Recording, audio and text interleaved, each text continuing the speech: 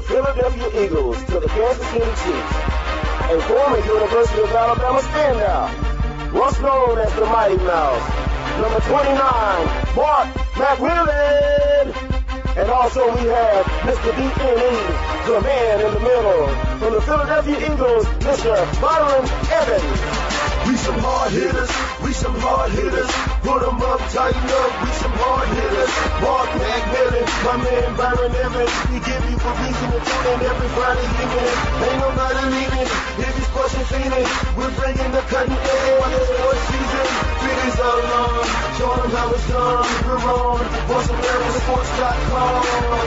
Welcome to Hard Hittin' Radio with NFL veterans Mark McMillan with co-host Byron Evans. Get ready for sports talk with a dash of humor. Now, here's Mighty Mac and Byron Evans. Hey, hello everyone. Thank you for tuning in to the Voice America Sports Network. This is Hard Hittin' Radio. This is your co-host in the house, Mark McMillan, along with my man in the middle. D&E. Also, we got on lock our female version of the Hard Hittin' Radios. Joe Sky, live on the scene. Live in the scene. Also, got a special guest from the Philadelphia Eagles, Green Bay Packers, Arizona Cardinals, Super Bowl champion. He got a ring. Philadelphia legend, Seth Joyner. Mighty Mac, B&E. What's going on, Seth? You got it. Glad to have you out this morning, man. Pleasure, man. No doubt. Finally got him on. I know a lot of people back in Philly are listening to the show. They've definitely been behind our show a lot, 100%, and I'm sure they're proud to have you on, man. It's always a pleasure to have you on. Every time, like I said, I'm in the presence of Byron. You know, it's really exciting for me. And now I got my man. Actually, I played on the same side as you, so I made your job a lot easier. So it's always a pleasure to have my man Seth in the house. Hey, man. Thank you, Mac. I appreciate it. If it wasn't for you, man, nobody would know who Seth Joyner is. Hey, he ain't lying about that. But that's all good, though. Everybody knows back in Philadelphia, actually all over the NFL, who Seth Joyner is. A live show that we're doing here from Barcelona in Scottsdale. Appreciate everybody coming out. It's draft day, big game. A lot of guys are getting ready to make a lot of money in about another hour or two. So what do you have to say about that, Big Seth, going through the same process as some of these guys going through today? Well, man, you know, I tell my mom every year after I see what these guys are making now, I say, couldn't y'all have waited 10 more years? Instead of 64, 74 would have been good, huh, B? Hey, but that's just the way it happened, man. Hey, it was all a blessing, man. You really made it. You really did your thing, Seth, and made my job a lot easier. I can say that. Hey, man, you know, I just wrote the foreword for a new book that's coming out in Philly, and the guys wanted me to kind of reminisce about the days, man. And I tell you, I spent 8 years in Philly, 13 in the league, you know, but those 5 years, even with the Super Bowl ring, doesn't even come close to what we had in Philly, man. That was a special time with a special group of guys, man, always to be remembered. And that's something, we all played with different teams. Byron actually spent his whole career in Philly, which is lucky, and, not even heard of to this day. So that's why I tell a lot of people I played on several other teams, but the people in Philly just playing in front of the crowd, the vet and the fans, the energy that they bring every Sunday and Monday night is you can't match it. No, absolutely. I mean, they are the greatest fans in the world.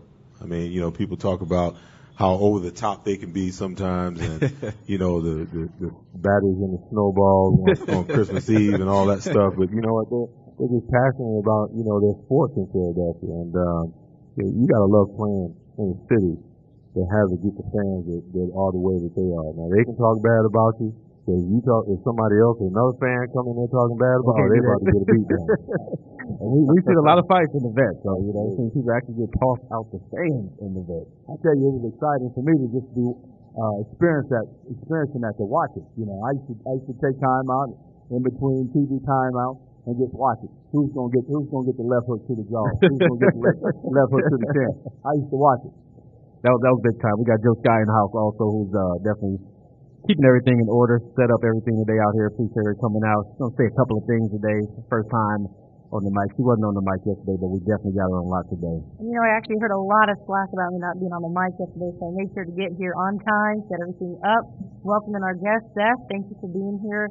Ton of fans coming down, and everybody's here to support Hard Hittin' Radio. We're down here in Barcelona, Scottsdale, Arizona. and they've been so kind to us in setting up this show for us, helping us get the show set up. We have a lot of giveaways. We're going to have some of our sponsors in the house from Fat Daddy. I actually got a chance to go down there yesterday evening and had my first plate of soul food. First? Wow. You got some catching up to do. I sure do. Everybody was really helpful, and I went home with about 4 boxes of food just to try everything out. My family had some. It was delicious. We'll definitely be back. Jerseys down in Chandler, another sponsor of ours. He'll be here in the house today as well, Dennis, and we just wanted to say thank you to him as well. We've got a football autograph. Number 27 is... It's not Mark McMillan. No, no. I was hoping Seth would answer that question. Number 27. 27. I'm at a loss for words. Yeah. Quentin. Yeah, Quentin. If you're out there, Quentin, we got your ball. We got your ball. we got your ball, man. But we're gonna sign over there. I'm gonna get Steph to sign, I'm gonna get Byron to sign, and I'm gonna take that home and give it to my son. Okay. No, we're raffling that off today. Okay, we got to raffle. I guess I gotta get another. For everybody ball, that comes out today, you'll be able to come back with your draft day bracelet. This is Hard Hitting Radio's first draft day. We'll be back again next year. It's been an exciting week. All the talk, people I believe have already gotten signed this morning. I know that there's a lot of talk about Anquan Bolden, and a few of my friends, said, how badly they would like for the Eagles to have him. And I just don't think it's going to happen because my thoughts are, why would the Cardinals do that? Because there's going to be a chance that down the road that they're going to end up having to play their prize. So my pick would be, and this is about as much as I probably know about draft day. This is my first experience with this as well. It'll probably be that he's going to go to Baltimore. What are your thoughts on that?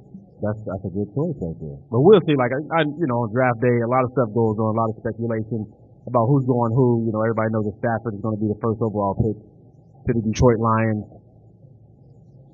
I don't know what to say about that pick. I guess they went for the best deal, try to rebuild as far as starting with the quarterback, but they have other areas to fill as well. And going 0-16. Well, they're going to need it this year.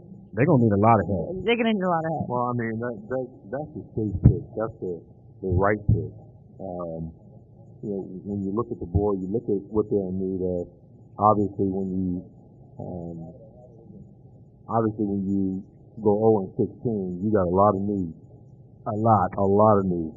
But the good thing is that, quarterback is a pivotal position. A lot of people will say, is the most important position. In the game.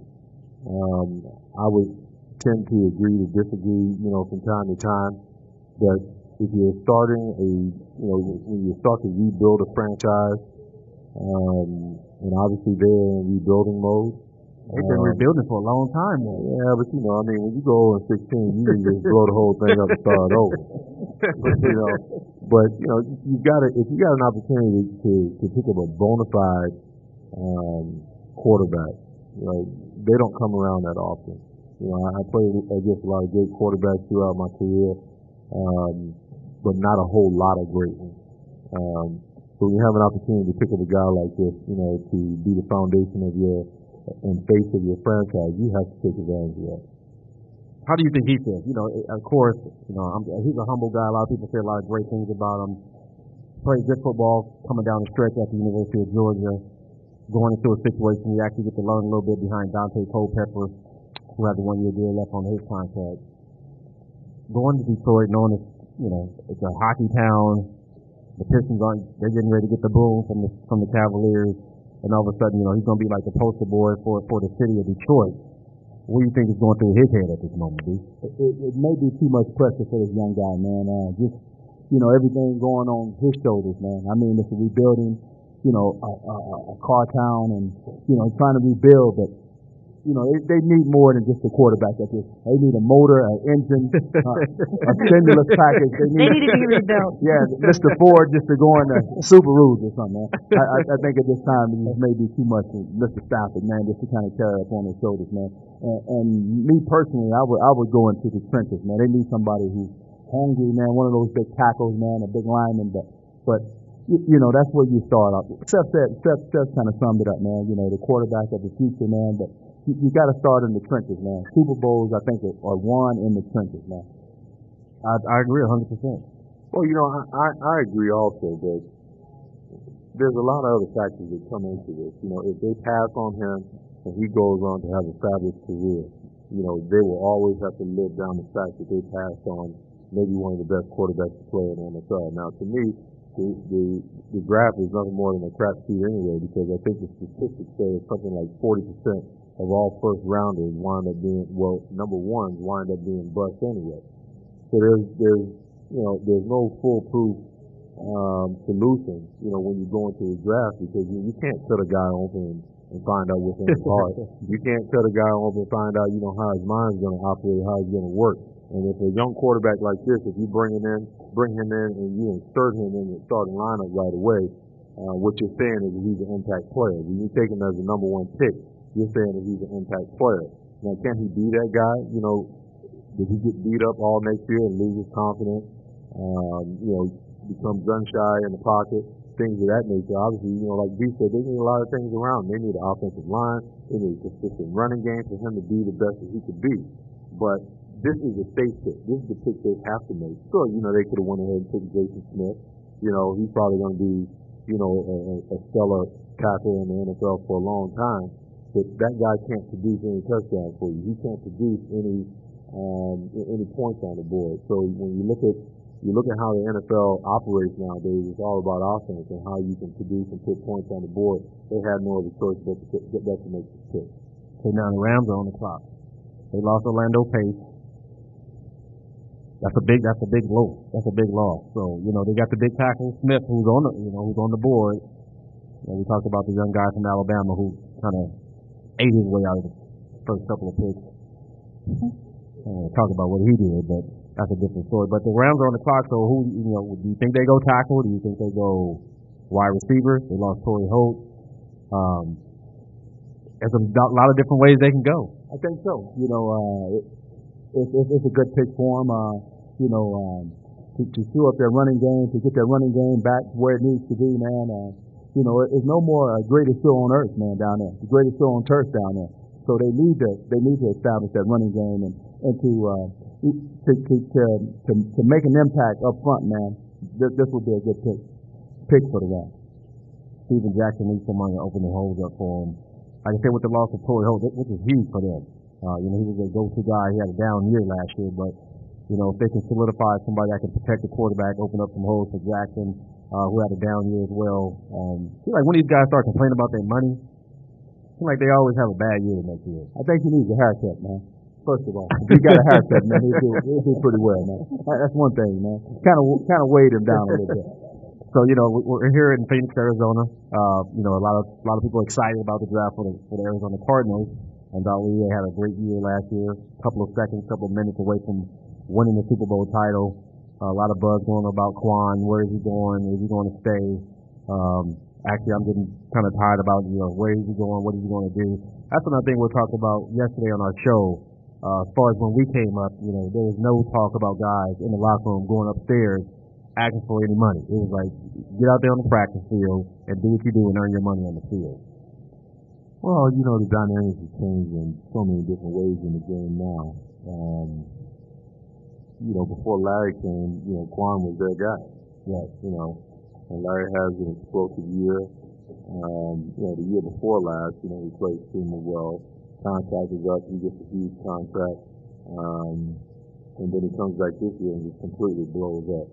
You guys know this as well as I know. In order to play this game, you have to have a certain level of confidence, and you have to, almost play with a certain cockiness about you. Ego's coming into the picture, and that's a huge thing. When you talk about Larry Fitzgerald making on average $10 million a year, and Anquan being the guy here for all the years that he was here before Larry got here, obviously, the ego gets in the way. Now, I don't care where Anquan goes. He's never going to get $10 million. So, he's a possessive receiver that can beat you deep, if you sleep on him. But he doesn't bring all the intangibles to the table that Larry does. And that's not a knock on him. That's just the fact, So even if the Cardinals were talking about, restructuring his deal and giving him a better deal, you never see Larry Fitzgerald money. They can't afford to have two wide receivers, making that kind of money, and a quarterback making, almost $12 million a year as well. My thing is, as far as all the complaining, it's like, you sign a contract, live up to it. When you sign on a dotted line, basically you're saying that, this is what I've agreed to play for. Come hell or high water, if the team comes to you and they say, you've outperformed the contract, that's one thing. But contractually, you have no grounds to say, hey, I want more money. No matter what you do on the field, because you already been paid, to do that job, from a contractual standpoint. So I don't look at Antoine to go anywhere. He's got 2 more years left on his deal. They came close to, pulling off, something no one ever even dreamed that they would do last year. All the pieces are still in place. Where's he going to do? Sit out and not take that money, dude? I don't think so. I don't think so. But I think he does have a leg to stand on there. With the fact of the matter is that if you do what the contract states and go beyond that, I think you should be compensated. And it's enough money. It's enough money to go around. I mean, they're only paying Hightower this certain amount of money, and other guys who performing will want certain type of money. So, I mean, he's the heart and soul of this. He's the heart and soul of the team, man. There's nobody tougher than him, man. There's nobody that works harder than Anquan Bolden. And I know Fitzgerald had a explosive year, and he's been doing things only you can do in a Madden game, but Anquan Bolden, man. Anquan Bolden, man, he's my hat goes off to Anquan Bolden. He's a linebacker, man, playing wide receiver. I agree, D, but I'll pose this question to you. I think what the Cardinals are doing, they're trying to figure out whether they can win with him or win without him. Right. And they've proven that they can win without him. That makes him extended. Yeah. Yeah. But at the same time, man, you got to have an 81. I mean, the Jets could be up there, but you got to have another 81 in there. Anquan Bolden. Yeah. Now, he's actually from Miami, correct? Correct. Now, he played here in Arizona. Correct. Do you think it's going to affect him should he be signed into Baltimore? The weather is so different. Does that affect a player? He can buy a fur coat with all the money he'll get. And gloves. The weather. And gloves. I mean, you brought the bee out of the desert and brought him up to the frozen tundra in Philly, boy. Yeah. He performed. He did. Didn't miss a beat. Without the contract, though. I think they still owe me. Hey, Mike, that's a whole nother show, though. That's right. We had a good time. It's actually a pleasure. We're here in Scottsdale, Arizona, Barcelona's. Got my man in the middle, Byron Evans. Also, along with us, Joe Sky and Seth Joyner is joining us on today's show, which is a pleasure. We tried to get him on a couple of months ago, but he was doing a reality TV show with Charles Barkley. Reality? Yeah, he was on that reality show. I seen that the other day. I was sitting down watching it. I was like, what is he doing? I wasn't talking about Joe Swing. I was talking about Chuck Swing. I know you were talking about mine. That's Swing Chuck got. That's Swing Chuck got. I was like, oh my goodness. You don't need Chuck. That's big for us. That's right. Big up to Chuck. Chuck is always cool. He always responds back to the messages and everything. So, like I said, it's a pleasure to have Seth here on draft day. Right now, the St. Louis Rams are on the clock. We're talking about who they should pick. The Cardinals, they got a couple of holes that they need to fill as well. If Quan leaves, I think Antoine probably going to stay, like you said, with Edgerrin James gone. Hightower, can he carry the load? Will Beanie Wells be available at Ohio State? That can be somebody that can probably drop down in their lap that they can possibly pick. So it's going to be a lot of stuff that's going to go on before the draft. Like right now, I'm sure everybody's on their BlackBerries and the GMs are going at it with different teams trying to make things happen. But one guy is already paid, that's Matthew Stafford, who is the first pick for the Detroit Lions. So I'm sure he's excited about that. Well, they signed Tony Gonzalez too to the Falcons, right? That's another big move that went on. Tony Gonzalez, I'm actually happy for him. There's no more he can possibly do and make happen in Kansas City than what he's already done. To go down the ladder, we talked about that yesterday, me and B. With those young guys, they made the playoffs. Like you said, it was just a lack of experience that they couldn't pull off a victory here in Arizona against the Cardinals. There's been a lot of talk that they're going to have a pretty fierce team this year with him on there. I'm looking for them to take another step. I don't think they're a Super Bowl team just yet. But from some of the stuff that they went through, with the Michael Vick situation, a lot of people kind of gave up on Atlanta Falcons, and he went in there and cleaned house. He got rid of all those knuckleheads. Dante Hall, who's was one of the best players I figure coming out as a cornerback, that he had a little bit too much prime time beyond, and he wasn't putting up the numbers. And he was out there. You can't be cursing out the coach. But that's the owner, Arthur Blank, man. Mr. Blank. I call him Mr. Blank. That's what I'm right, Mr. Blank. I mean, he's doing a phenomenal job down there, man, in Atlanta, man. And like you said, clean house, man, and bringing in all the right people, man. Going out on the limb and getting this guy, getting these coaches and coaches leaving. But that's all the credit goes to Mr. Blank, man. Mr. Blank is doing a phenomenal job, a heck of a job, and Atlanta is up on the uprising, man. Young guys who, like I said, they're performing. So. And hungry. It's something about being hungry, man. When those guys have been there for so long, got comfortable, man, and, kind of got stagnated a little bit. Got full. Got fat. But those hungry guys, and you can win with guys that are hungry. We just couldn't get it done. We were all hungry. Back in Philly, we were real hungry. I think we were salivating every time, we used to feel. And, like I said, every time, like I said, it's always a pleasure, being on the stage. With Byron, but having Steph join in the house also. Guys that I grew up watching back in my dorm room, coming out of college, and then actually getting a chance to see these guys up in person, actually crack the lineup. And me and Byron have our stories. Have a couple of stories with Steph. Some of the stuff I can't say on the radio. Some of the things that he told me when I first got I first got in the game against San Francisco. First guy went up against Jerry Rice, and some of the things that he said. He was like, oh, this is fresh meat, it's going down. But not knowing my mentality and some of the guys that I had to practice with every day on a daily basis. And, every time Steph looked to his left, I was out there. So I knew I had to perform. And if I didn't perform, Byron was there with his hands out. So, and we always had my man Dirty Waters. We always got to give him a shout, looking down on it. So, it was a great situation we had, man. It was a lot of fun playing with you guys. Back in Philadelphia, like I said, anytime we go to Philadelphia, they always look out for us. And, just being on the same field with you guys is always a pleasure. Well, to go back to your point about us being hungry, you're right, we were hungry. But I think that in order to win a championship, so many things have to fall into place. When offensively, when we were ready, defensively, we weren't quite there. When we were there defensively, then Randall got hurt. It just always seemed like the timing was off, and then when it really felt like, we might take a step to the next level, then Buddy was gone. Then we had to deal with the whole Rich Kotite shit. Who? We couldn't even say his last name yesterday. We just called him Rich. And people don't realize, how tough it is, to win a championship, because you got all of those intangibles to deal with, along with the fact that your key players have to remain healthy for an entire season throughout the whole process, because you can be, on the path to a Super Bowl and lose one piece in the puzzle, and that could be the difference between you getting there and not getting there. Now, speaking of the Super Bowl, you did win a Super Bowl championship ring with the Denver Broncos. Talking about some of those pieces that was missing, what was it like on the road, going through the playoffs and actually, getting to the pinnacle piece of winning that ring? Well, lucky for, us and my year in Denver, we went 14-2, had home field throughout, so we didn't really have to really travel at all, throughout the playoffs. But that was a team that was put together, perfect, if you will. And they were solid on special teams across the board. Defensively they weren't stellar, but then again, when you're on a high-powered offense that puts up almost 30 points a game, it's a hell of a lot easier, to play defense.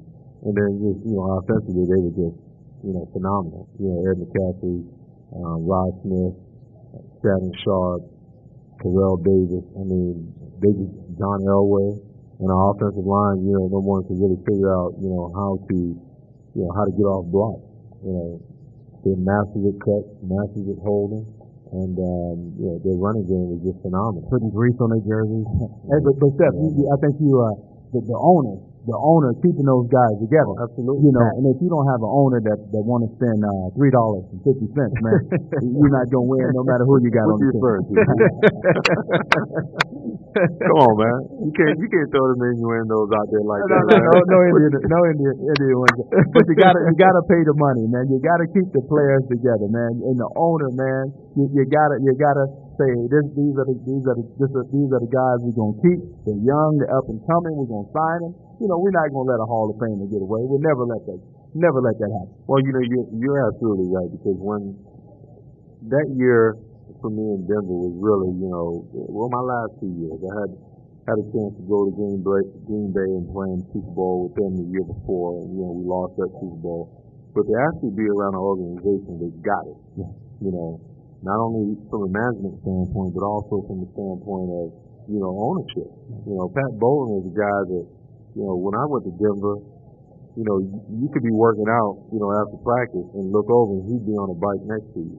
He was always around, always accessible, always had conversations with you, and you could just tell he was committed to winning. He was committed to doing whatever was necessary to win, and not just win games, but win championships, And that's what it was all about. They spared no expense as far as the things that had to be had, from players, to equipment.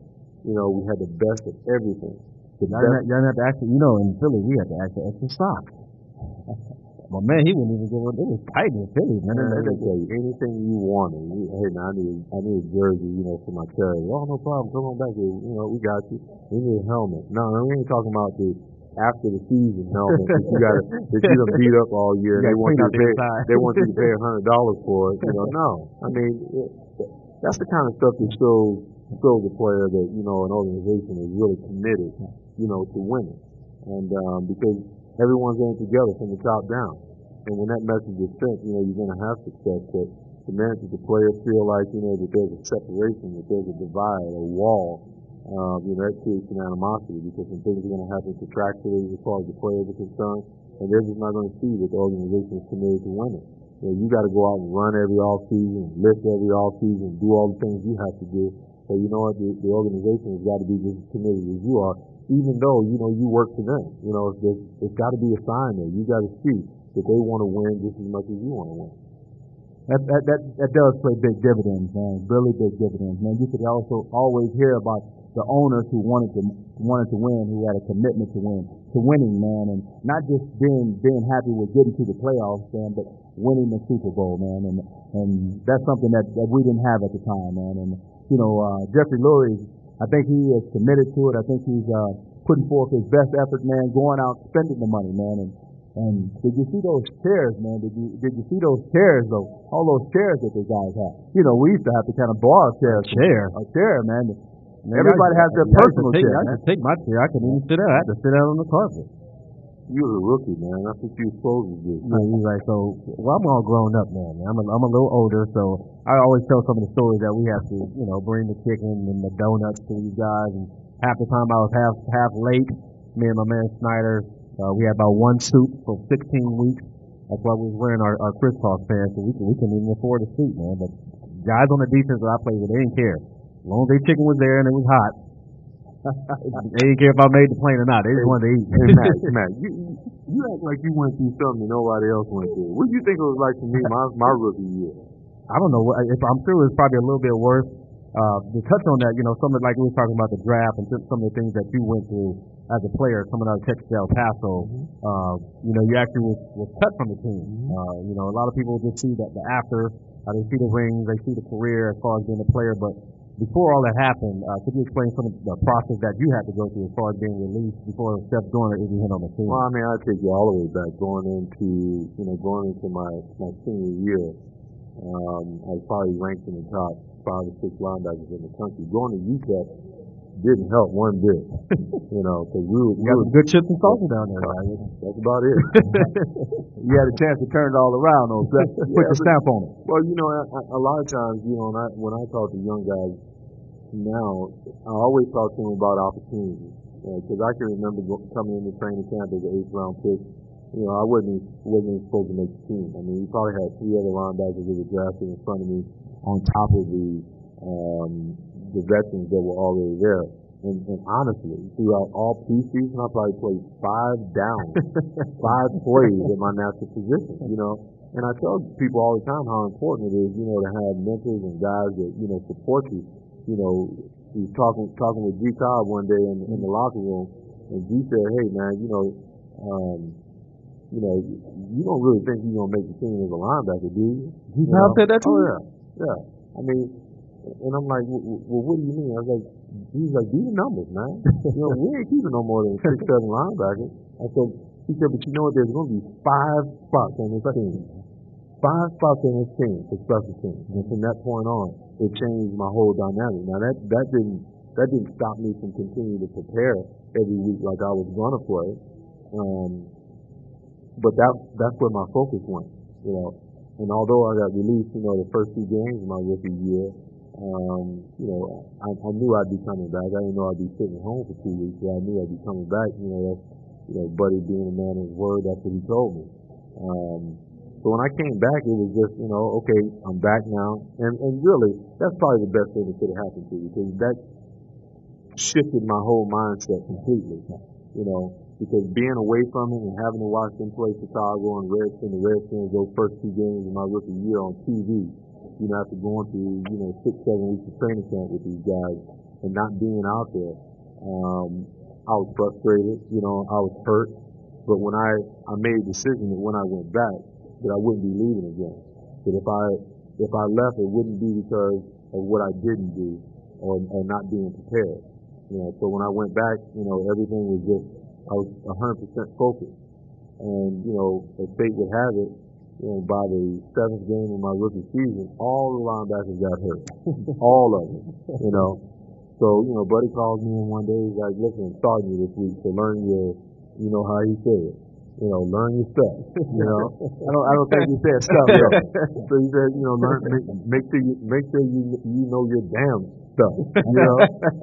So I mean, but I had been preparing. You know, each and every week I watch film, study my game plan, just like I was playing. So that's why I tell guys all the time, you know, the worst thing that can happen is an opportunity to present yourself and you're not prepared for it.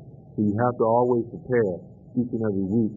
You always have to prepare, you know, to meet those opportunities when they present themselves, because you never know. The 8th round pick, that opportunity presented itself. If I hadn't been prepared, you know, when I had the chance to step in as a starter, that opportunity may never have presented itself again. And that's one thing I can actually say, Seth, that I took from you about studying, man, studying the playbook and studying the playbook and studying the playbook. Because being the middle linebacker, man. You had to. Yeah, I had to. Even when I didn't want to. Choice. Even when I didn't want to, man. Even when it was calling me to not to study, I still had to study. And I picked that up from you, Seth, man. And, you know, it's something that prolonged my career, man, tremendously, man, to be a student of the game. Well, you know, I don't think, you know, when people think of athletes, and specifically football players, you know, I hear people say all the time, well, you know, he's not the brightest, you know, he's not the brightest bulb in the chandelier. I'm like, let me tell you something. There is no way you can play, you know, specifically certain positions, you know, linebacker, safety, cornerback. You know, well, we just pick you out there and tell you to man up, you know. But I mean, you have to have some intelligence about you in order to play today's game, because even more so now, you know, than be back when we played, because the game is so specialized now. You know, when teams used to come out in 3 or 4 wide receiver sets, we didn't go nickel, we didn't go dime, but it was like, you know, get your ass out there and cover, you know. So and we were prepared in that way to do it. But there's so many different packages, you know, and there's so much strategy that goes on in the game now. The guys, they have to have the ability to think on the run, to be able to react to what they see and react to what the calls are. You know, I mean, Beef can attest to this. I mean, all of our defenses were based on offensive sets. So when the team came out in one set, they shift to another. We changed defense. They shift to another. We changed defense. They short motion. We changed defense. He reset. They sent a guy in motion across. We changed to another. And you tell me that you can be unintelligent and play in the NFL. It's just not possible. Right, it's not possible. But that's why, you know, being prepared is even that much more important. You know, first learn your defense, second, and learn it in totality, what everyone is doing, and then learn your adjustments. Because you're going to have to make fast decisions. I tell you, I grew a whole lot of hair, man, trying to make all those calls, man. A whole lot of hair, very fast, man. Hey, you know, you got thrust into the role real quick, you know, and it was clear, you know, when Buddy made that pick, you know, everyone knew what that pick meant. You know, we needed a heck of a lot more athleticism at that position. But the question would always be, you know, would he be able to grasp the defense and run the defense the way the defense, you know, was supposed to be running? Without a doubt, you know, he came through with shining colors now. You think I'll be able to wear the Super Bowl ring every now and then? Hey, now I'll personally bring and drop it off. Okay, I appreciate it. I'm actually looking at the clock and see we're about an hour and 15 minutes away from the draft. Everybody's been waiting for this, and I have two questions. You know, number one, what would you gentlemen say would be the biggest controversy right now come 1 o'clock? Number two, what position do you feel that the Eagles are in? Because there's a lot of talk, there's a lot of money on the table, and where do you think that they're going to go with this? Well, I know there's a lot of stuff that's going to be going on now. You know, with Stafford going to Detroit, now the speculation falls on to Mark Sanchez. A lot of people have been talking about him. We're talking about the young guy out of Wake Forest, Curry. But now, you know, you have Mark Sanchez out there who was possibly in the trade rumors. I think he'll be one of the things that everybody's going to be talking about after Stafford gets picked. I think the thing to watch is, which always intrigues me, is the team will lock in on a guy that they say, okay, that's my guy, and he might not be in position, but they'll reach and pass over, you know, some better players in everyone else's opinion to get that guy that they feel like they need. Now, there's two schools of thoughts when you talk about, you know, the draft. You either draft a need or you draft the best player. And my opinion is, you know, if you're building a team, then you always take the best player. If you're a player or two away, then you go get the player that you need to fill that need that you have. But a lot of organizations will never draft that way. You know, to be able to save face is always, well, you know, like Detroit did it all those years, you know, drafting all those wide receivers number one. Oh, right. We took the best player available. Well, right. you need a whole bunch of players. And they didn't put together a good team. No. So, I mean, you know, if you're building, I can see you taking, you know, a wide receiver in the first round maybe 2 years, but 3 years in a row? I mean, you're going to take 3 wide receivers in the first round, you don't have anybody to throw it to them? Are you stupid or what? Where do you think the Cardinals will stand this year with being able to keep, they're going to keep Kurt Warner, Fitzgerald's going to be there again? What are your thoughts on that? Well, I think they have all the pieces in place. The problem for them this year is going to be obviously a much more tough schedule. They won't be flying under the radar anymore. Right. Everyone knows that they're not the same old Cardinals.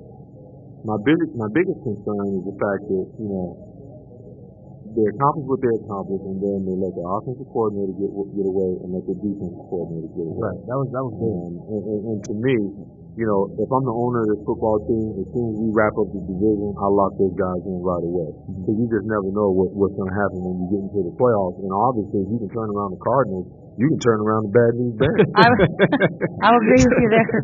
Not the Lions, though. The Lions. Not the Lions. Maybe and Bears. Maybe they need to get the bow tie like Bidwell. Maybe they need to go out and purchase a couple of bow ties. Yeah, but I mean, like Bidwell. But you put your players in a position, you know, offensively they're not going to change much because that's you know, Ken Williams hunts baby. But defensively, you know, Clancy Pendergast is gone now. You know, have they brought in someone that's going to implement the same style of defense?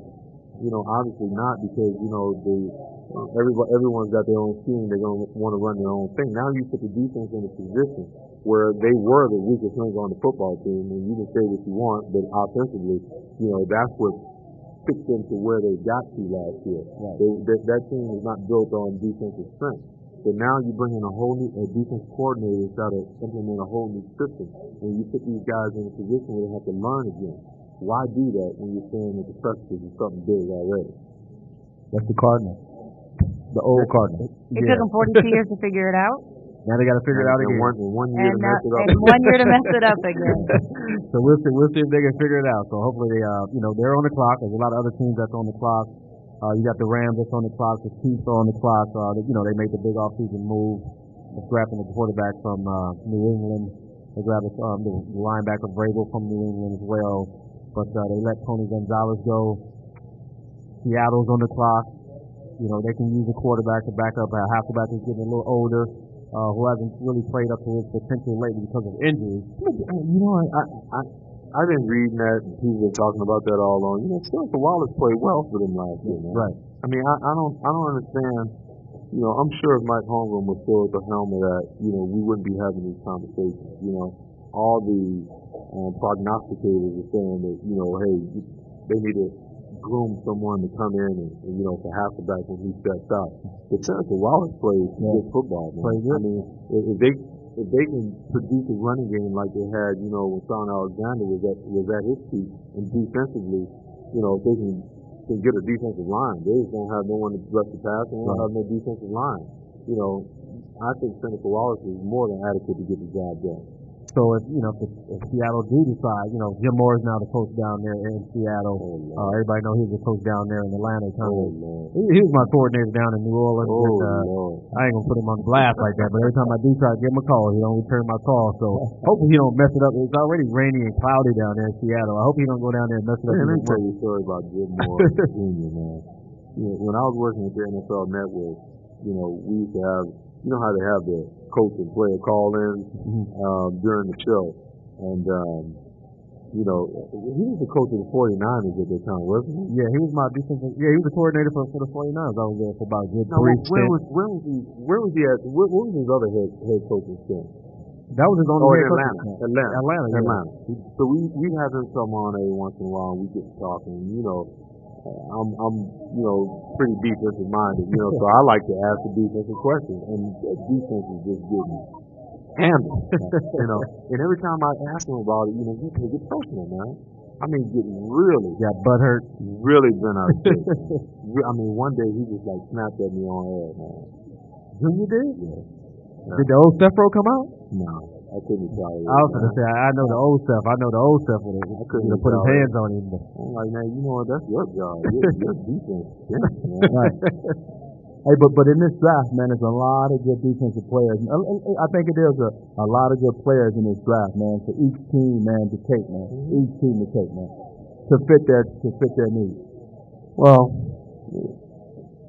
my question always is, are they making the picks on needs, or are they making picks on the best available? And all the head coaches, the GM, and all the people, you know, that are involved, are they all on the same page? You know, it seems to me the teams that really make solid picks to come out, you know, smelling like a rose after every draft are the teams that have some kind of continuity as far as management is concerned. You know, not one guy over here and scouting and the head coach and the owner want, you know, separate players. They all come to a consensus. But this is the guy that we feel like, you know, we're going to pick him in the first round, specifically in the first 10 picks. Because in my opinion, if you're a top 10 pick, especially from 1 to 5, then what you're saying is that this guy's an impact player, and he's going to come in and be able to play right away, you know, right away. I think it would be no need for anybody to really move up, because all the players, man, there's really no clear-cut favorite player, man. All these guys can really play, man, and that's the beauty about this draft this year, man. The beauty about it. Like I said, you know, when you play the game and you actually been in the trenches, you know some of the guys that they draft before you that they come, you know, bring in to try to replace you, and then you look at it on paper, and you can sometimes you can look at a guy come in the locker room and be like, there ain't no way this dude's about to take my spot. Oh man, you know, I've you know, football has been a part of my life for so long, man, and you know, I learned so much, you know, from playing the game. I learned so much, you know, from some of the great coaches I've had a chance to, you know, play under, guys like Buddy and Bud and Fritz Sherman, man. You know, I can look at a guy walk and tell you whether he's a player or not, man. Like when I seen B coming in with the pigeon toes, man, I was like, oh, he's a player right there. You don't want to get up under them pads right there. It ain't gonna be nothing nice. I think the shoes is too tight, man. That's what happened, man. You know, just coming in, I only had a couple pairs of shoes, just like he had the 1-2, and so, you know, that's where they came from, man. He did have his swagger. Like I said, that was our man in the middle. We always called our signal. Sometimes we played like we didn't get the signal until we get in the meeting room the next day. And actually, I always got the flack for it. And, you know, the linebackers, you guys had a different kind of group, man. Y'all basically played, y'all coached yourselves.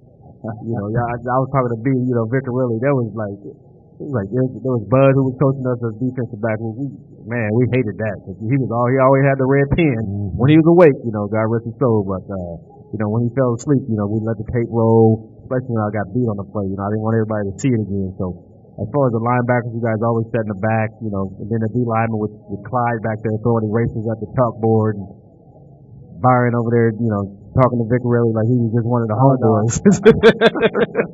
I'm like, man, who's running the show around it? But the linebackers, y'all had your own thing, y'all ran your own show. It was, like I said, that team, man, it was comical, but we had a tight group, and we knew every time on Sundays that another guy who was lined up with you had your back 100%. There was no question that you had to worry about another guy, slacking on the play. The challenge, man. We challenge each other, man. Everybody challenged each other, man. And just fun, just fun, man. Just out there challenging each other and just working towards one common goal, man. That was to be the best, man. Well, I think people always talk about competing. Coaches talk about competing. I believe that there's healthy competition and there's unhealthy competition. And I think on our defense, we had very, very healthy competition. Mm-hmm. Because, if Reggie had 4 sacks in the game, Clyde won the 5. If Jerome had, 2 forced fumbles, B won the 2. If EA had 2 interceptions, Hop won the 2.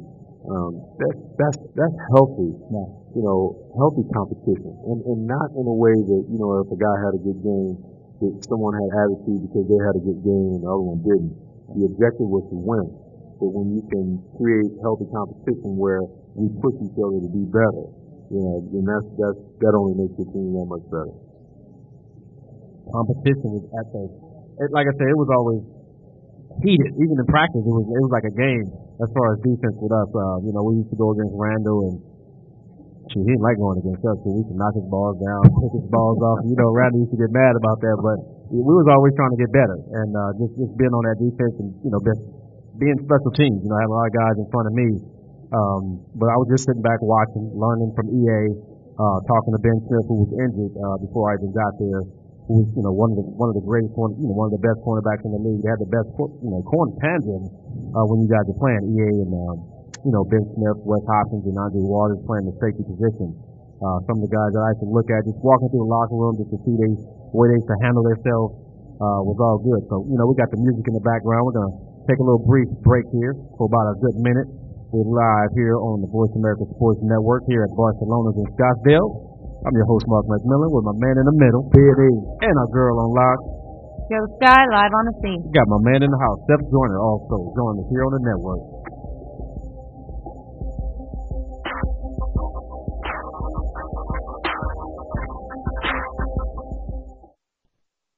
We some hard hitters. We some hard hitters. Hard Hittin' Radio is a new kind of sports and entertainment show. Your hosts are NFL veterans Mark McMillan and co-host Byron Evans. It's an hour of hater-free radio every week. You'll hear interviews with top athletes, celebrities, coaches, and fans. It's humor, hits, and conversation. Hard Hittin' Radio is on with McMillan and Evans. Listen Fridays at 3 p.m. Pacific Time, 6 p.m. Eastern Time on the Voice America Sports Network. We some hard hitters. We some hard hitters. You're listening to Hard Hittin' Radio with Mark McMillan and Byron Evans. To get your voice in on the discussion, call right now, toll free to 1-888-346-9144. That's 888-346-9144. Or you can get to Mark by email. Drop an email to mark@markmcmillansports.com. Now, back to Hard Hittin' Radio. We're back for another segment on the Hard Hittin' Radio on the Voice America Sports Network. I'm your host of the show, Mark McMillan, along with my man always in the middle, B&E. Got a girl in the studio not in the studio, we're here in Barcelona. Barcelona, Scottsdale. This is Joe Sky, live on the scene. And we got a man in the house, Seth Joyner, representing for us. Came on out showing his support. We definitely appreciate him coming out here today. I know he can probably be on the golf course because he loves golf. Oh, I'm going. he loves some golf. So we definitely appreciate him coming out here and showing his support for our show, for all the people that he's touched and some of the things that he's got going on. I know you have a foundation that you have going on there. If you want to let people know where they can get in contact with you as far as your foundation as well. Well, our foundation is called the Joyner Walker Foundation, and we do life skills for underprivileged teens. My flagship program this year is the financial literacy program that we run out of South Mountain Community College. For more information, you go to jointhewalkerfoundation.org. And, we run a couple of different fundraisers as well, be it the Super Bowl every year, celebrity par and golf and poker tournament. You can get some more information on that at parandpoker.com. Par and Poker. South Mountain, that's right in the house. South Mountain Community College. Absolutely. That's right in the house. I need to talk to you, man. That's right. I'm trying, it's amazing sometimes, man, because, my passion to do this, I really understand how important it is to give young people, some kind of financial foundation. I think the economic situation that we're in is due to, in part, some ignorance, and some greed, but you can do away with greed to a certain extent, when you educate people, and I think that, to give these young kids, the push to educate themselves, not only financially, but also, intellectually, is really the key. But it's amazing, dude, because, we've gone down to South Mountain High School, we've down in Cesar Chavez, trying to draw these kids in. That's right. And, it's just difficult. It's a free program. All the kids got to do is come and take it. And, at times we haven't even been able to get the principals to buy in, if you can believe that. And this is something, we're not selling them anything. They don't have to come out of their pocket with anything. We just feel that this is an area that we need to address, and we pull together the resources and the materials, to make it possible. And, it's been quite an undertaking, to try to get that message out there. But, I'm coming down to South Mountain, and I'm taking B&E with me over to South Mountain High School. If you take B&E, I'm already there. If you go down to South Mountain, B's a legend down on Well, see, that was my first mistake, going in B's neighborhood without telling them I was down. There it is. That's my man, Chef Joyner, former Eagle. Like I said, we relate to ourselves to other teams, but, we always go back to a lot of people recognize us from the Eagles, which is great for the fans, great for the city. We got a lot of people back in Philly who's also listening to the show, people down at the link getting ready for the draft and see who the Eagles are going to pick. Should be pretty interesting. We always go around every year, Donovan McNabb, a lot of people say he can't do it, but he's proven every year that he can make it happen. If you give this guy a weapon that he can throw to, you can go to the Super Bowl. You know what? In Donovan's time in Philadelphia, he's had two weapons. And one of them he's only had for 1 year. The other one, he's had it for a while, but you can't win with one weapon, And then they turn around this year and you see some of the players that they let go. I'm just wondering to myself. And I guess I know it's y'all's show, but let me throw a question out to y'all. Man, go ahead, man. Hard hitting radio. Man, do what you do.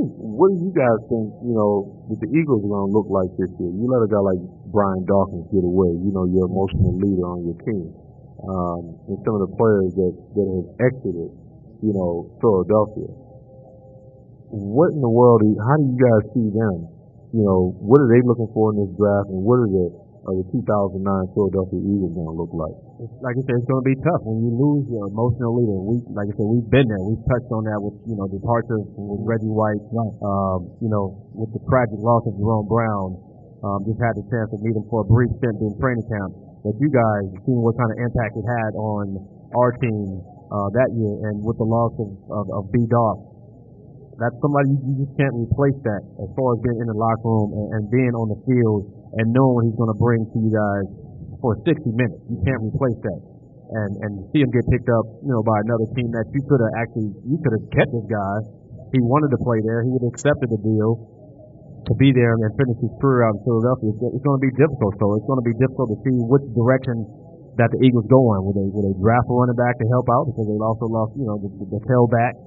Will they try to get another help for young Jackson at the other receiver position? They solidified the tackle position, so they're protecting his backside. Are they protecting it for what? They're giving him time to throw to who? I think more so now, just being more of an offensive kind of thing. Losing the identity on the defense, man, with Brian Dawkins, man. They're going to have to get identity. Somebody, man, with some really hard, man, with some with some enthusiasm, with some dog, man, on defense to try to get that image back that he brought, man. And you can't replace a guy like that, the heart and soul of the defense, man. But what you can do, man, is you can kind of take it off the defense a little bit and put more onus on the offense. Take it off the defense a little bit. And I think that's what they're trying to do this year. But my thing as far as that's concerned, B, is that, they've tried to do too much on the offensive side anyway, right. with a lot less. Right. It took Andy Reid, to understand. It took him to the end of the season to just get it that, you got to run the ball right. a little bit, right. To keep teams honest. I mean, you want Donovan to be successful, but you can't keep putting him in these formations that says pass before he even gets the ball in his hand. You can't throw the ball 40 plus times a game and think that, any quarterback in this game is going to be successful over a 16-game schedule. Now I know that you like to put the ball in the air and you want to create big plays, but, Brian Westbrook is a bad boy, but right, you just right. know that he's not going to make it through a full season. Right. He's just not going to, And then with them losing Terrell Buckhalter, right. What are they going to do? What are they going to do? I mean, to me, a guy like Beanie Wells, I mean, if I'm in that war room this morning, I'm trying to figure out ways how I can get him, because he would get short yardage back, goes to the combine, runs a 4.5, You look at the Giants, they got the Bruiser, and then they got, Earth, Wind, and Fire, like they like to call it. Right. It's just a different day and age. One guy is not going to touch the ball 30 times a game. You got to have that guy that comes in and wears the defense down, and then you bring another guy in for a change of pace. So they've got to do something as far as that's concerned. Donovan McNabb can never be, as successful as he could be until they get that addressed. And for that reason, I like to mirror him to Randall. Because, I know I was highly critical around it, back in the day. Just a little bit. But just a little bit. But when I look back at Randall's career, okay, as good an athlete as he was, as good a passer of the football as he was, if you give him a running game, how much more dangerous could he possibly be? And I see that happening all over again, with Donovan McNabb.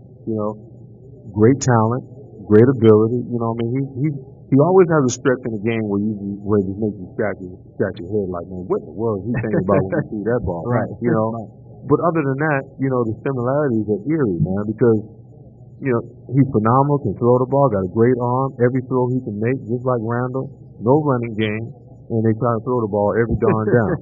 So you're setting him up to fail before he even has a chance to succeed, and then, the prognosticators want to sit back and say, well, they need to, put Kevin Cobb in. Well, you seen what happened when they put Kevin Cobb in.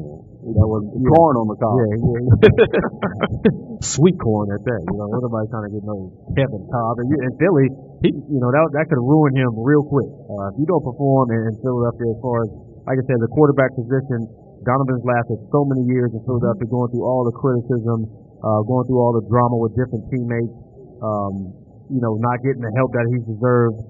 As far as a mental standpoint, he's strong mentally as he is physically, and for him not to get the help that he's been asking for since he's gotten to Philadelphia, like I said, it makes you want to scratch your head. When they go out and get the disgruntled T.O., he has a weapon that he's consistently throwing to, and then they make it to the Super Bowl. Then T.O.'s gone, and Philadelphia's back. They're in the playoffs, but if you want to win championships, like you were saying in Denver, give your guy all the opportunities and the weapon to be successful. They got rid of T.O. because they had lightning fast Freddie Mitchell. Yeah, fast Freddie. He was shooting no bullets though. Well, I don't know what he was doing, man. Trying to guns in a holster and what is he doing there? Hype, but it's all hype though, man. Once those guys get the hype, man, it's hard to break the hype, man. Guys coming in under the radar, working hard, man. Freddie Mitchell came out with a whole lot of hype, man. Just like the quarterback, man, in the second round when they took the quarterback, man. Had they gotten a wide receiver or somebody that could actually help McNabb, man, instead of just try to put more pressure on him and things like that. Listening to the wrong people, man, that wasn't a good choice, man. Well, and I think the Eagles have got to be careful, because Donovan could wind up leaving there and going somewhere and being in the right situation, and then they look back and say, wow, we made a mistake. And the other thing that the Eagles have to, be cognizant of is the fact that the minute that they insert Kevin Cobb as a starting quarterback, they just sent a message to the Philadelphia fans that we are rebuilding. Get ready. Get ready for some down season, because we are about to rebuild. Because it's going to take him here. He's going to have to get out there and play 2-3 years to see all the blitzes and see all the disguises and see all the different defenses before he's ready to play. And like I said, it's a tough city to play in, and if he's not stepping up his game, the game will step on him. Yeah, you're right. So hopefully, if Philadelphia, if you're out there, if you're listening, if you're on the clock, Andy Reid, if you got your BlackBerry, if you see me on Facebook, we're live here in Barcelona, in Scottsdale. We're talking about getting McNabb. That's his boy. Him and Andy Reid. But you would think that sometime they have a conversation, be like, "Yo, Andy, can you give your boy some help?" Well, and he should cherish him, and they need to. A couple years ago, their chemistry and their balance was put off during the TO days. It's not going to even. BO days. I call him BO. He's bad odor. And they started to rebuild that. Obviously, last year, Philadelphia was hopeful to take it to the Super Bowl and win, and it didn't happen. I think that this is their opportunity. They have the money. They're in the right place to make some good picks and get that team back on the field. It's the Cinderella story, the original Cinderella story. We need that ring. But one thing about the Eagles, man, they always give you their best, man. It's heart. Just undescribable heart, man. They always give you the best, and the guys are going to always play, man, from the beginning until the end, man. So hopefully they're on the clock. It's going to be an exciting day. Everybody's on the clock today. As far as the GM, your phone is going off. People are calling. You're trying to make deals. You're trying to make trades. We already discussed about Matthew Stafford going to the Detroit Lions. I guess they changed their logo. They said the lion got teeth now. I don't know if that's going to make them meaner as far as on the field, or is it going to make them meaner looking on the website, but they're going to need more than teeth. The lion got teeth. Maybe that's why they was losing. The lion didn't have no teeth. He looked like the cowardly lion from the Wizard of Oz. There you go. They finally got a real. It's like and you know what though? It's like the Cardinals, man. When I first signed with the Cardinals, he just looked like on the helmet, he looked like that jolly old Cardinal. Just do. And then the only thing that they've done to that logo is they slammed the eye to make him look mean. Okay. The Cardinals. You did lace it up with the Cardinals. Well, it worked for him this year, so maybe Keith on the lines will be hopeful for them. I guess so. He better be salivating. Have some saliva coming out of the side of his mouth. Not false teeth, Maybe that's why he didn't have no teeth back in the day. They had some good players back in Detroit. First player comes to your mind is Barry Sanders, and he really couldn't get it done by himself. Herman Moore was also out there that did good with him as a wide receiver position. Like I said, Detroit Lions, they got a lot to rebuild around, and staff is going with the first pick. We know Detroit is one of the hardest hit cities as far as financial, and then they pay him all this money. And Detroit is a tough city, so there's going to be some people out there looking at him like, can you give us a loan with this stimulus or with all this signing bonus you got? And he better get it right. Just don't go in the wrong neighborhood either. Tough for him, man. I tell you, it's tough, man. But that's what football is all about, man. You put the best players out there, man, and you just see what comes about it, man. And hopefully the Detroit Lions, man, Martin Mayhew is back in there now. So hopefully it's right. After all that McMillan had messed up, Matt had really messed it up. Matt. From that point of view, I can say something about Matt as far as in the front office. No, he tore it up. Oh man, tore it down. But that was bad. That was bad. I know Matt when he was an announcer, he was great in the booth. He was a good player, but as far as management, it's a difference. Well, but that's his opinion in the booth is what got him the job as the GM. So maybe we should start getting more insight, giving a better opinion. Maybe we can get a GM. No, he'll mess it up for everybody. Now, you can forget that road to GM shit. That door is closed. So we got a shot now. What really made it bad was how long they left him as ineffective as he was in that position. There's nothing wrong. Demote him to VP or something. But you can't leave him as GM making these stupid decisions year after year after year. After a while, I was like, man, he must have some pictures of Mr. Ford or something to be keeping his job, or Mr. Ford's wife. Hard hitting radio. I'm gonna tell you like it is. We already know. Sometimes guys get certain deals. You're like, man, how is he still here? He must have got some pictures of somebody's wife, somebody's husband, somebody's kids. Yeah. When he stayed up in that front office, like you said, for a long time making a lot of bad decisions. You know, he went through, I think, 2, 3, 4 head coaches. You know, I mean, I was like, sooner or later you got to come to the conclusion if you had this many different coaches, it's not the coach. It might be the GM that's hiring the coach. McMillan, he was, like I said, he had a golden shield. He was untouchable. He was untouchable. When he was there, he was untouchable until I guess they got to a point where it was like, man, Matt, you got to go. And the most astonishing thing is that he loses his job, you know, as the GM, and he gets his old job right back in the booth again. It's like, why? How do you do that? Why? Matt Millen. And a lot of people are Matt Millen in real, uproar about that because they're like, he made bad decisions. But like I said, as an announcer, when you hear him announce the games, he actually does a really good job announcing the games, but a very bad job as far as orchestrating the team and getting the team together. So hopefully this year with the first pick with Matthew Stafford, they will learn from the terrible mistakes that they made. Like you said, they're going to have to bite the bullet.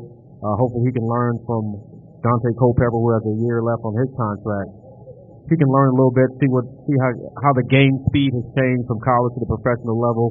But he's really not going to be able to learn until you actually get on the field.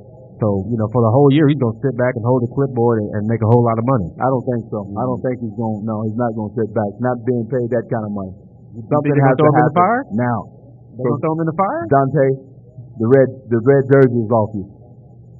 I don't know. I don't think Dante will mind anyway. He just sit back and eat more.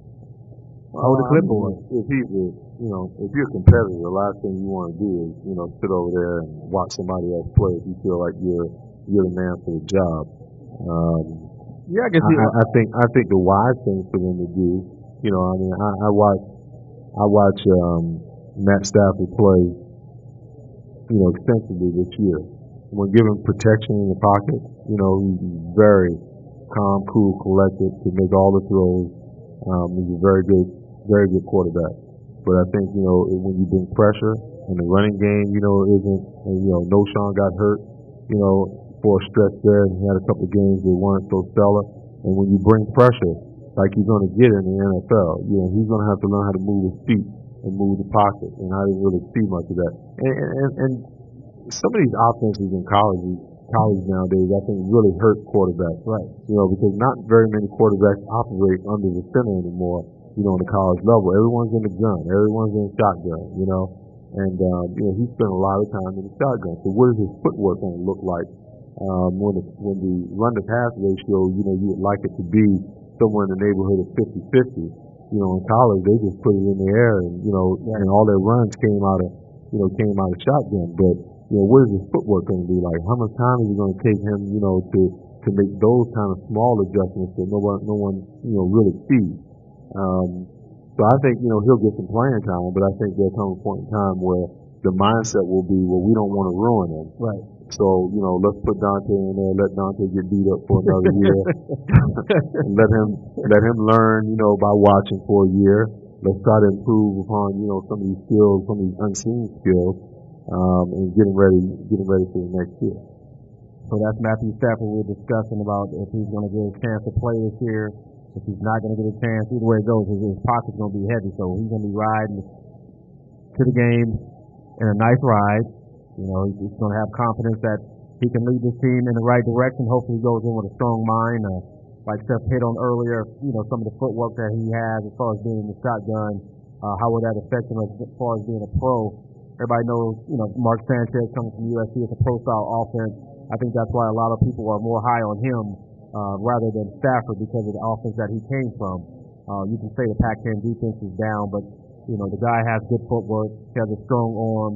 He knows how to win, and he's a winner, he's a proven winner when he steps inside the huddle. So we'll see, how it all plays out, during the draft, which is coming up here in a few minutes. So it's going to be exciting.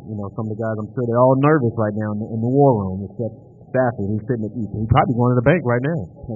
But Sanchez is playing with guys, man, who are almost professionals. With USC, the offensive line, man, that they have, man, is none like that, the offensive line. I think, Seth, you made a good point about it, Stafford's footwork, but I think more so than that, man, is how is he able to get up off the ground time after time after time after time?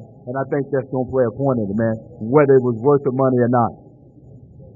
So it's going to be exciting, like I said. Well, I think that, you know, when you pick a guy number one, you have to look into all of those things. You have to, you know, I'm not one to really believe, man. And, you know, call me old school, call me, you know, whatever you like. You know, I believe if you take a guy with the number one pick and he's a quarterback, then what you're saying is that he has all the keys, all the intangibles to play right now, okay?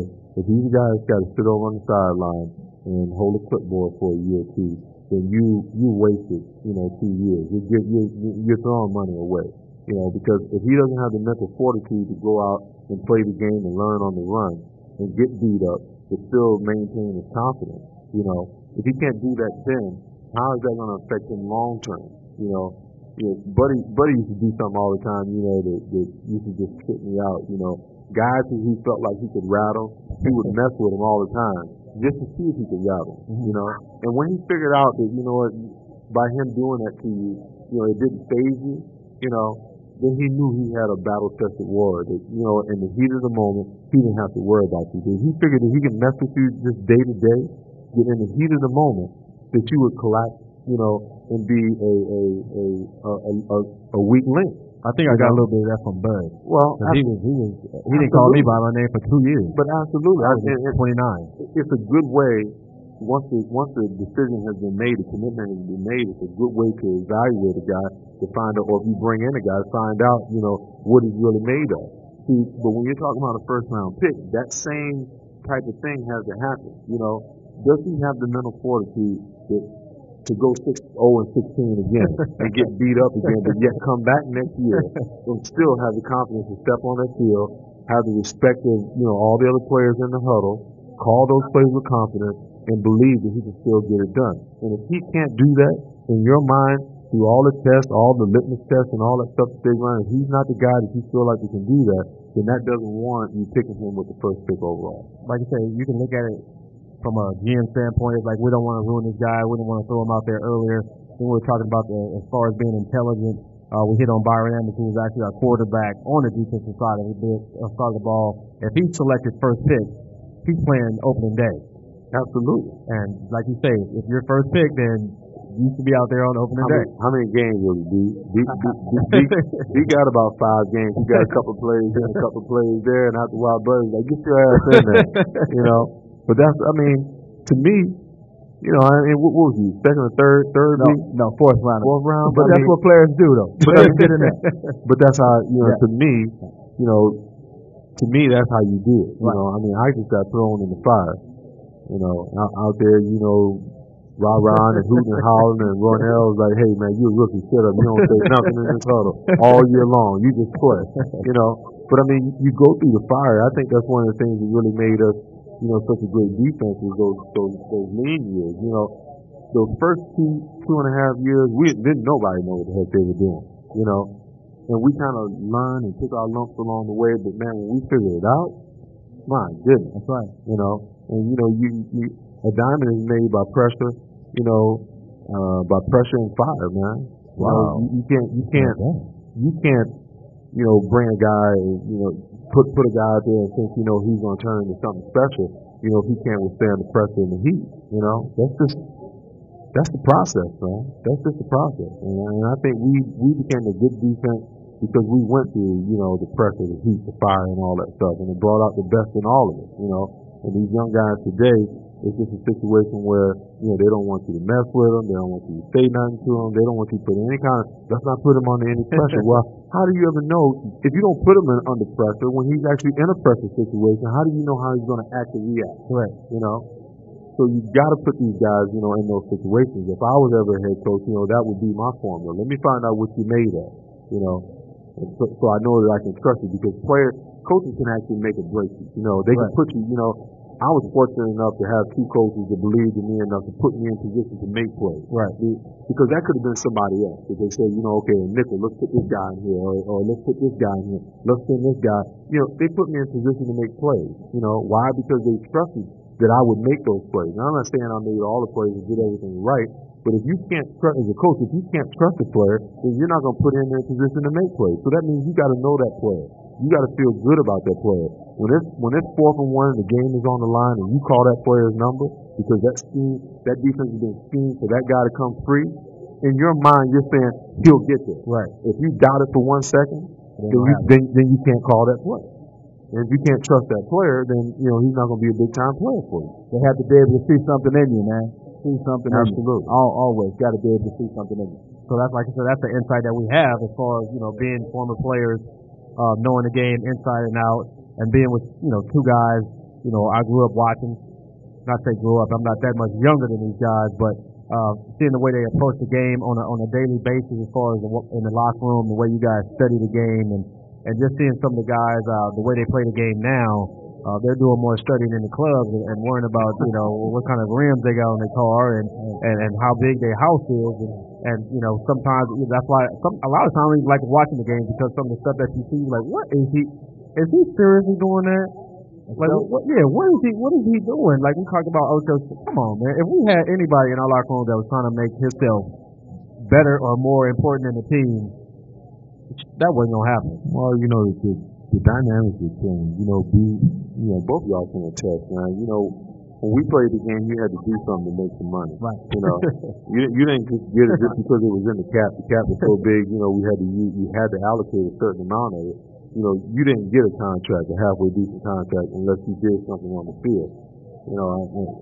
It's amazing, man, because I was looking at some stats. The guy, that's making about $5 million a year.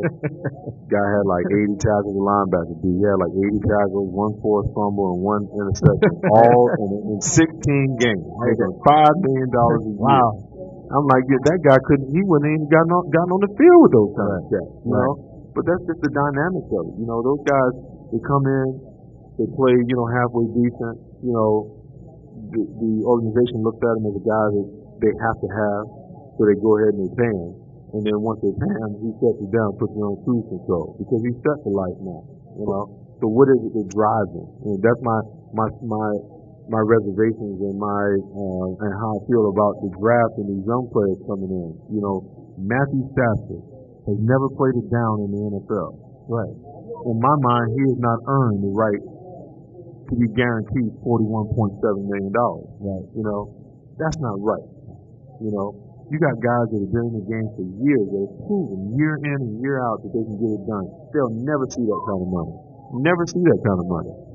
So to me, the whole system is backwards. You put these young guys that's coming out today on a salary cap scale and make these guys earn their way. When they show that they're willing to do what's necessary, when they're willing to pay the price, then you give them the privilege to be able to make that kind of money in this game.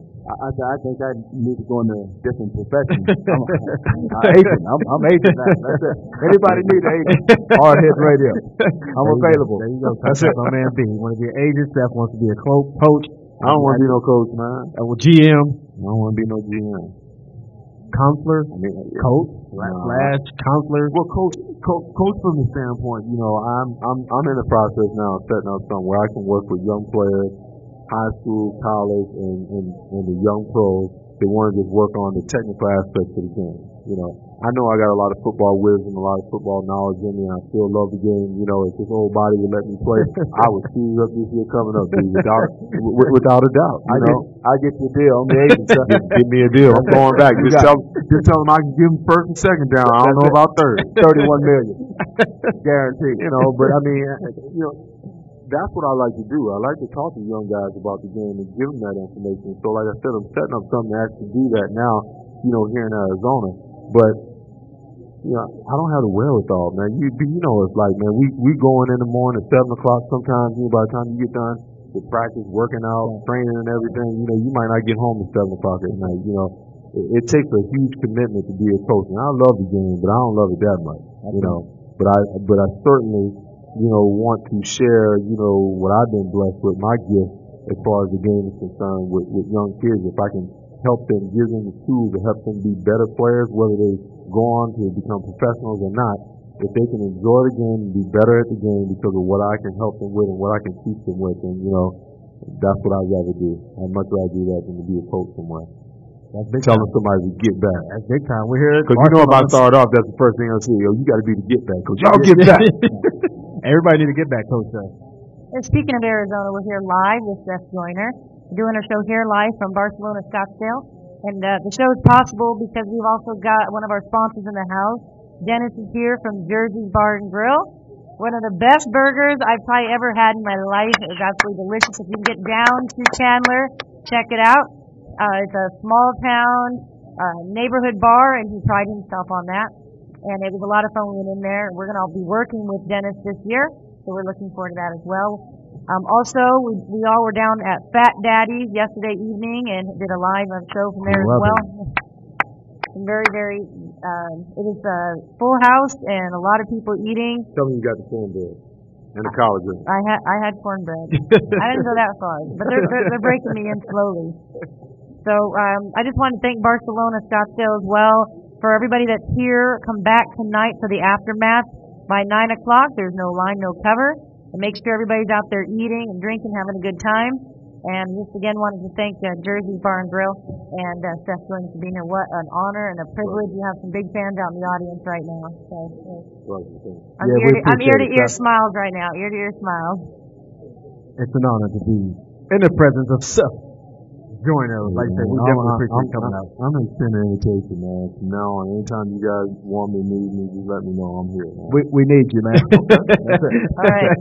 All good. All right. Well, there you hear it. You heard it on the network now. I know I get a little long-winded sometimes, man. Hey, that's all right. Especially when I'm talking about football. That's all right. That flame never dies. You know, that old saying that the mind is willing, but the body ain't able no more be. That's good. That's all good. It's always like that. Well, and here at Hard Hitting Radio, we want to remind everybody that's listening, again, that part of the show is possible because of Green Fans, the movie. They're also filming here live as well. So Lewis will be getting some footage from us. Also, onecrazyfan.com. If you have a computer, which I bet everybody in here does, check them out. Awesome website. They were helping sponsoring us as well. So onecrazyfan.com. Also, greenfansthemovie.com. And we'll be talking to you later. And speaking of, you were talking about Green Fans, you say you're going to be available. We actually got a chance to be in the movie. So, you know, we talked to the guy. He said he wants to get you in the movie as well. So Philadelphia Eagles documentary about the fans as far as the players. So that's something that we would like you to definitely be a part of as well. Seth Joyner. So we're going to be keeping you on speed dial. We can't have a Green Fan movie without Seth. It's all good. Yeah, we gotta have Seth and Byron in there. Just long as you give me a 2 to a day and a half notice, I'm all good. There you have it. Two to a day and a half. Day and a half, 2 days notice. 2 and a half. So we appreciate everybody coming out here today. Like I said, it's going to be an exciting day. A lot of young guys right now getting ready to make a lot of money. We got the music in the background. We touched on a lot of stuff. We talked about the Eagles. We talked about the first pick with the Detroit Lions, Cardinals. We talked about the Cardinals. It's very exciting to see what they're going to be doing. See what the Lions can add to their prediction, as far as their pick with the quarterback. There's a lot of teams on the clock, so we appreciate everybody coming out.